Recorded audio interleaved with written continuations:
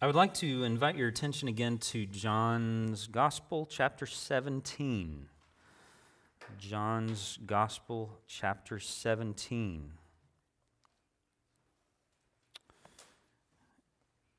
We looked at this passage somewhat last week, and just want to return there again and kind of linger as we think about the cross, Jesus going to the cross and the sacrifice that he made there, and the connection to holiness. We are a holiness church, and hopefully that is more than name only. Amen? Amen. More than name only, but that there is a reality to that. Jesus said in this passage of Scripture, John chapter 17, we've got time. I think I'm just going to begin at the beginning and read through.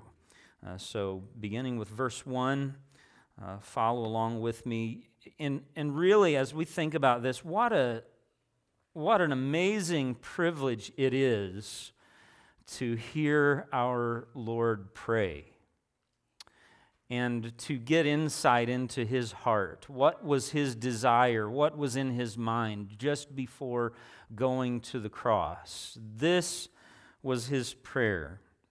Father, the hour has come.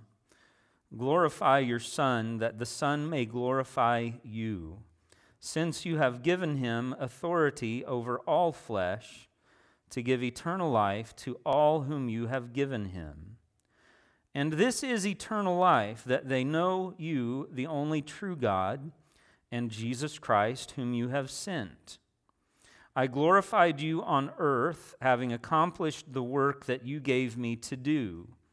And now, Father, glorify me in your own presence with the glory that I had with you before the world existed.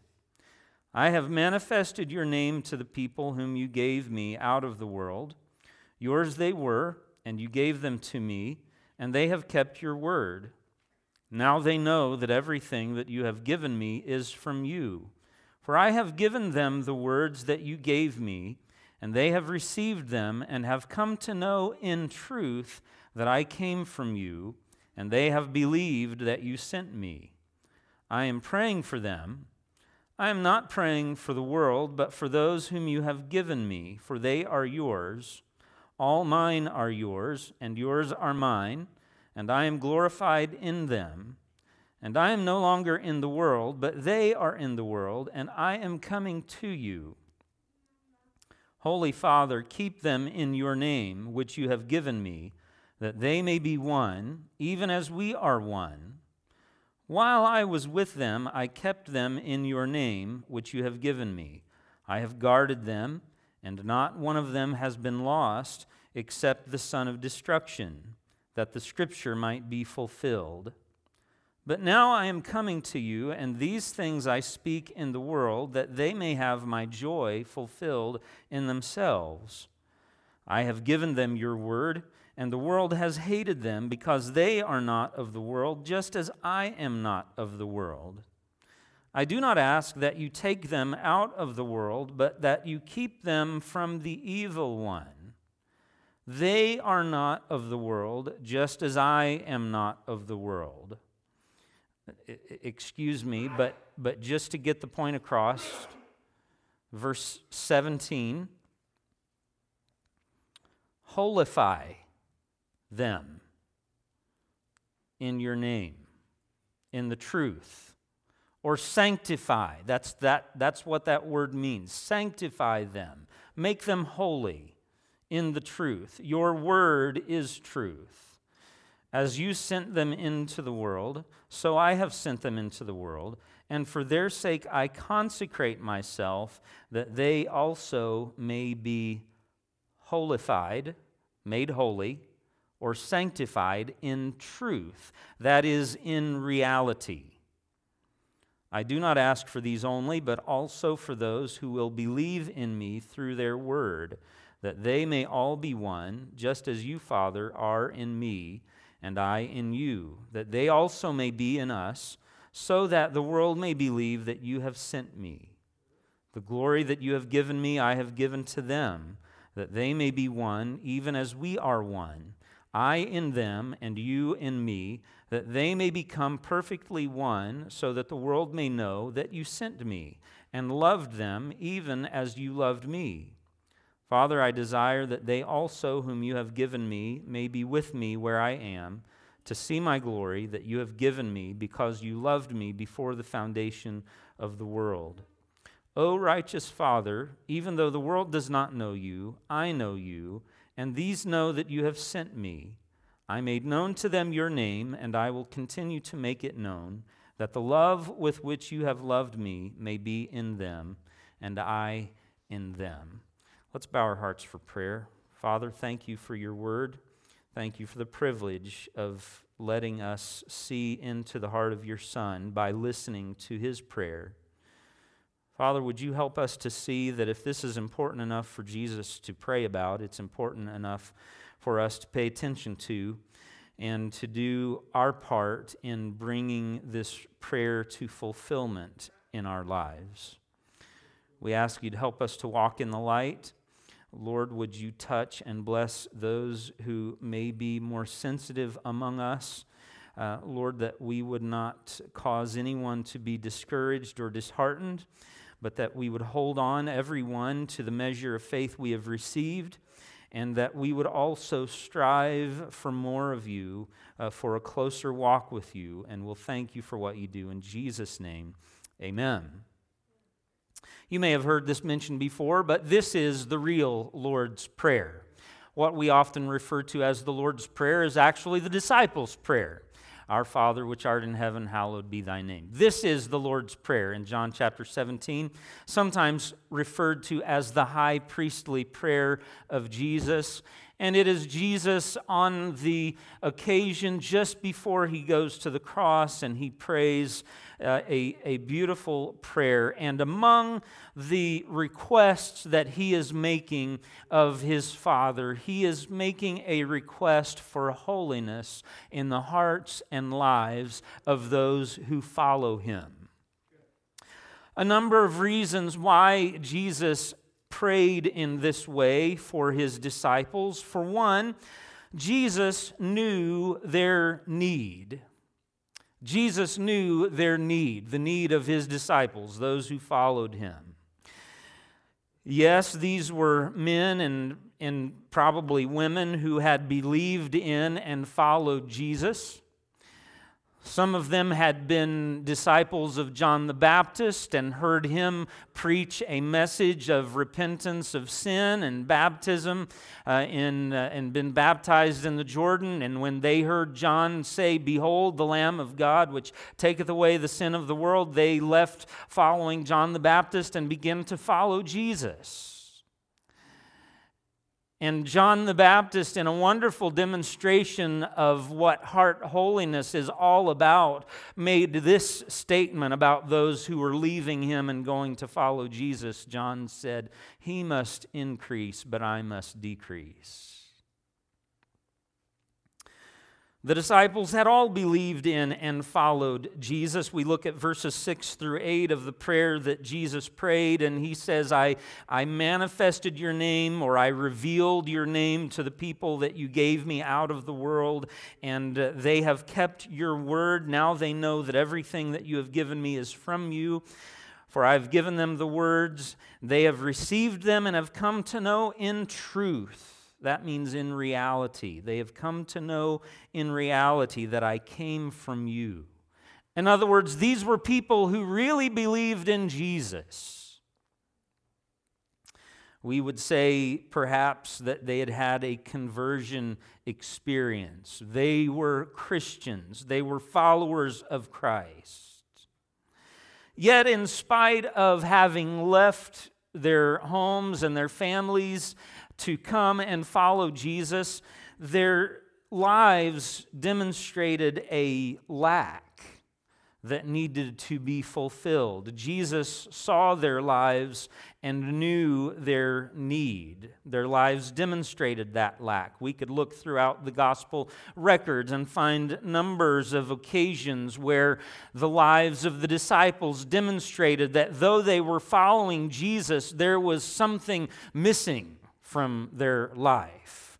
Their lives, for one, demonstrated a powerlessness on certain occasions. Yes, there were those times when Jesus commissioned them to go out and they seemed to have miraculous powers, yet there were other times, you recall, right after the experience on the Mount of Transfiguration that Peter, James, and John came back down the mountain with Jesus and found the other disciples with a man who'd brought his son there to be healed, to be delivered of demons, and they found that they were powerless to do anything about the young boy's need. They were easily discouraged in their powerlessness. They did not understand their need. They did not realize. They were people who were revenge seekers. That's not a good representation of the character of Christ, is it? Yet it was in his disciples, in his followers. You remember the time when they were seeking to pass through a village of Samaria, I believe it was, and they forbade them to go through, and one of the disciples said to Jesus, and I can just hear it in the back of his mind, we've got power available to us, we've got power on our hands. Lord, should we just call down fire from heaven and destroy them all? They were revenge seekers. They were seeking positions. Those two that had their mother come to the Lord and say, Lord, I would like you to grant me a favor. When you come into your kingdom, my two boys, would you let them one sit on your right hand and one on your left?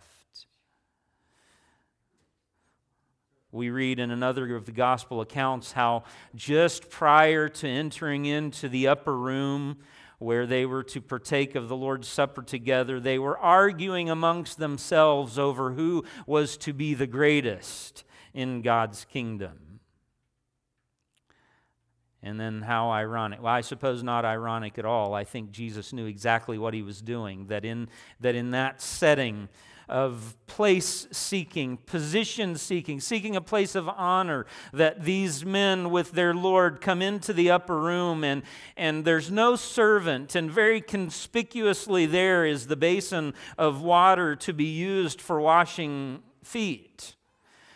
And typically in that era when there was no servant, the person who was kind of the lowest in the social setting, they would be the one who was responsible to take the basin and wash the feet of the others. And that was typically the job of the slave, but when there was no slave to do it, somebody had to do it. Well, what do you do when you've just been arguing about who's going to be the greatest in your group? I'm going to be the greatest. No, I'm going to be the greatest. I'm going to be on the right hand. I'm going to be in the place of honor. What do you do when that's been your conversation and then you come in to your meal and somebody needs to take on this responsibility of humbling themselves to wash feet? Of course nobody wants to do it, and so Jesus sets the example and girds himself as a slave would and begins washing the feet of the disciples. Yes, these were men who had experienced God's forgiveness and, I believe, a right relationship with Jesus for the most part, perhaps with the exception of Judas. But in spite of this, they had a heart need. There was something lacking. There was something missing that they needed to enable them to be everything, do everything that Jesus wanted them to be. You see, Scripture says from the heart flows all of the issues of life. And these men could live no better than what was in their heart.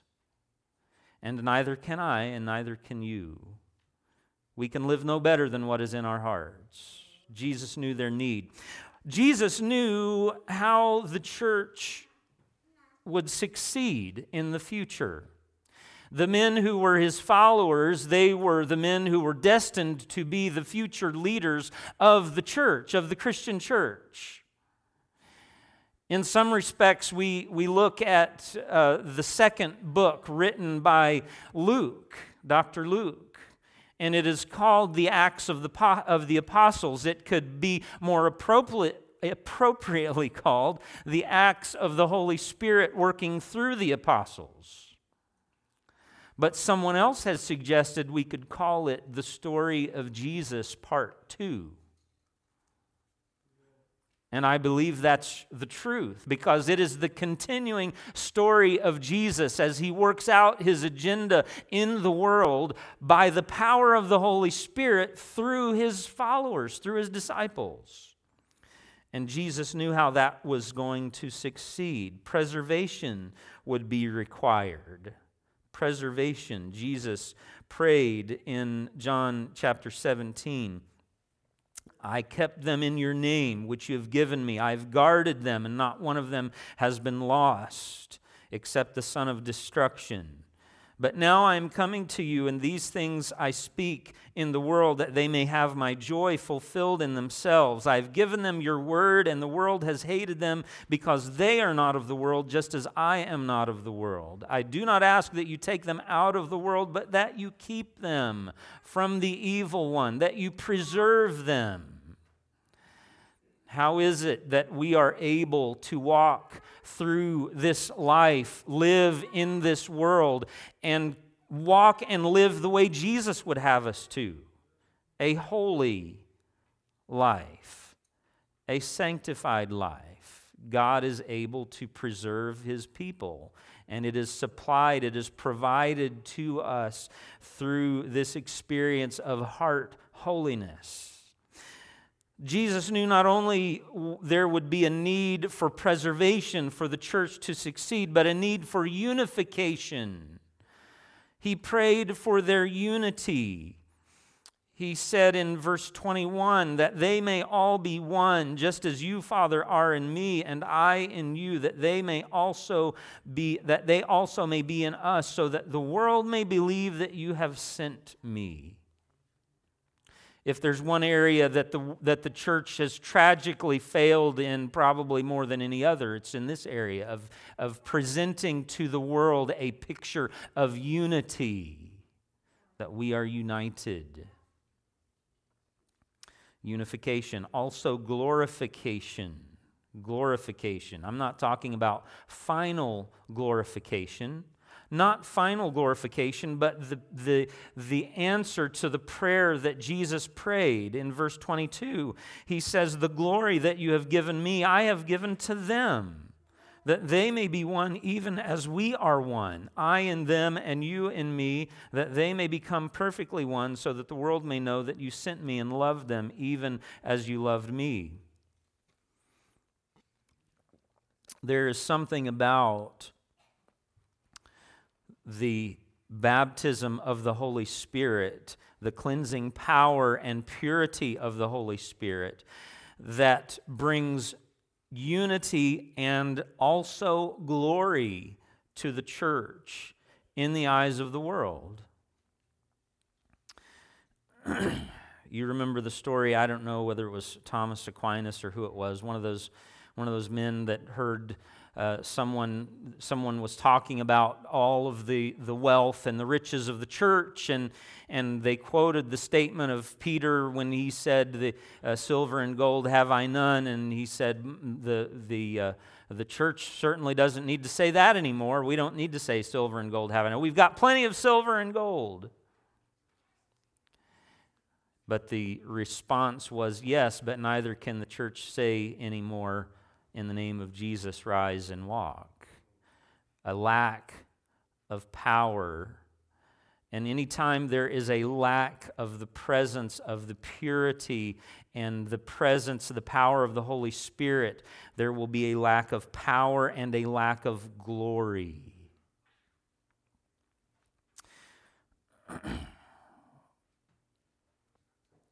And this comes through the sanctifying work of the Holy Spirit in the life of the believer.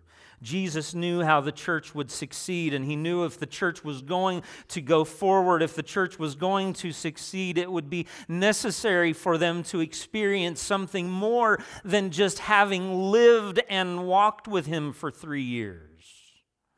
What a wonderful thing that must have been to have lived and walked with Jesus and heard his words and heard him speak. Yet he said to them, "It is good for you that I go away, because if I go away, then I will send the Comforter to you, the Holy Spirit."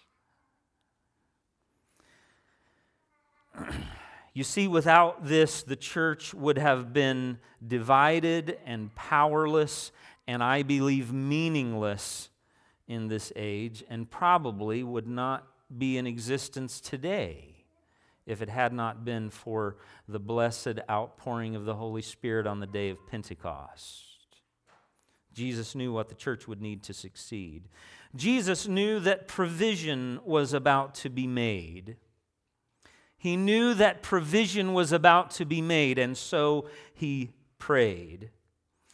He prayed, "They are not of the world, just as I am not of the world. Sanctify them in the truth. Your word is truth. As you sent me into the world, so I have sent them into the world, and for their sake I consecrate myself, that they also may be sanctified in truth."